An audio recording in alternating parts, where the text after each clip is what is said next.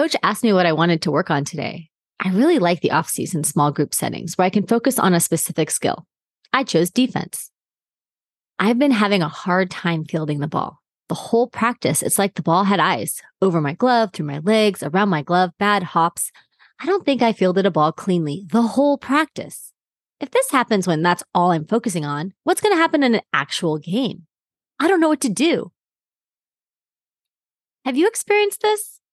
There are several things that can affect an athlete's confidence. See episode 5.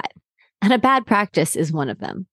Last week, we discussed how coaches can build confidence in their athletes. Episode 52.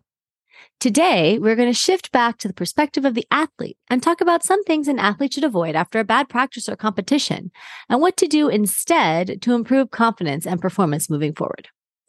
Number 1, don't focus on the negative.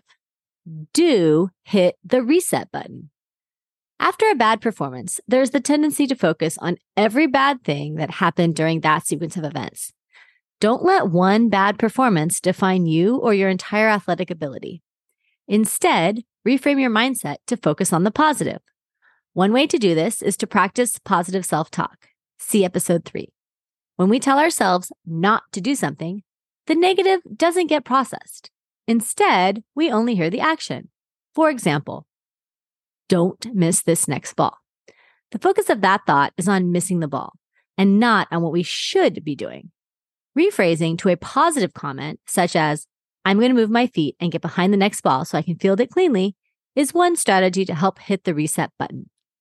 Another strategy is to focus on your strengths and what you did right as opposed to the errors, which leads us into number 2.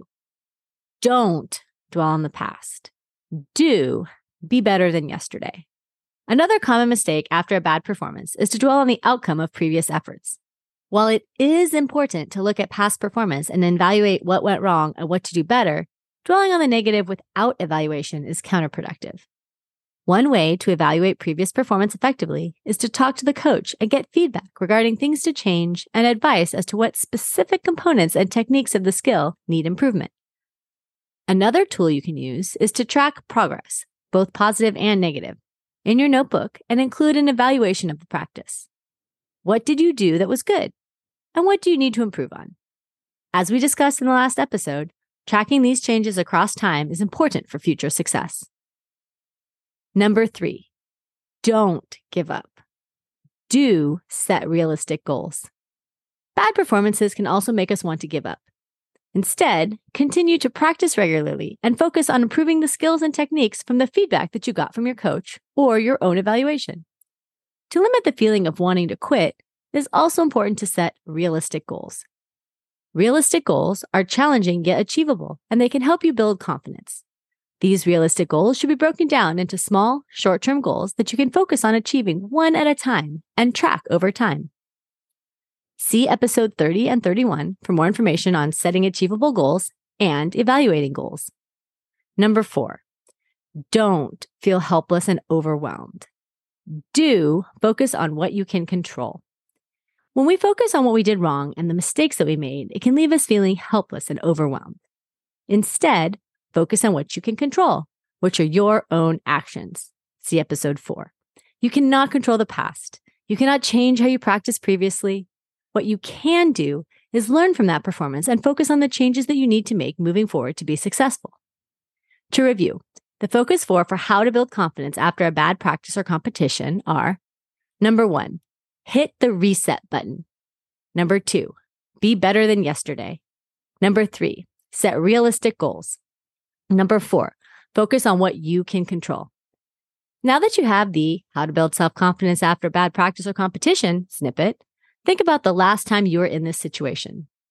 How did you handle it? Using what you heard today, what would you have done differently? What are you going to do differently next time? Remember, your success will be determined by your own confidence and fortitude. Michelle Obama. For more information on what we discussed today, contact me at radoconsulting.com.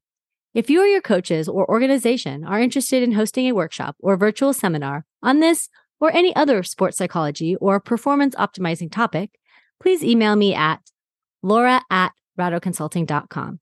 That's LAURA RATTOCONSULTING.com. Have a great weekend. And for more sport and performance psychology topics, be sure to follow the Sports Mastermind where you get your podcasts, and I'll see you back here next week.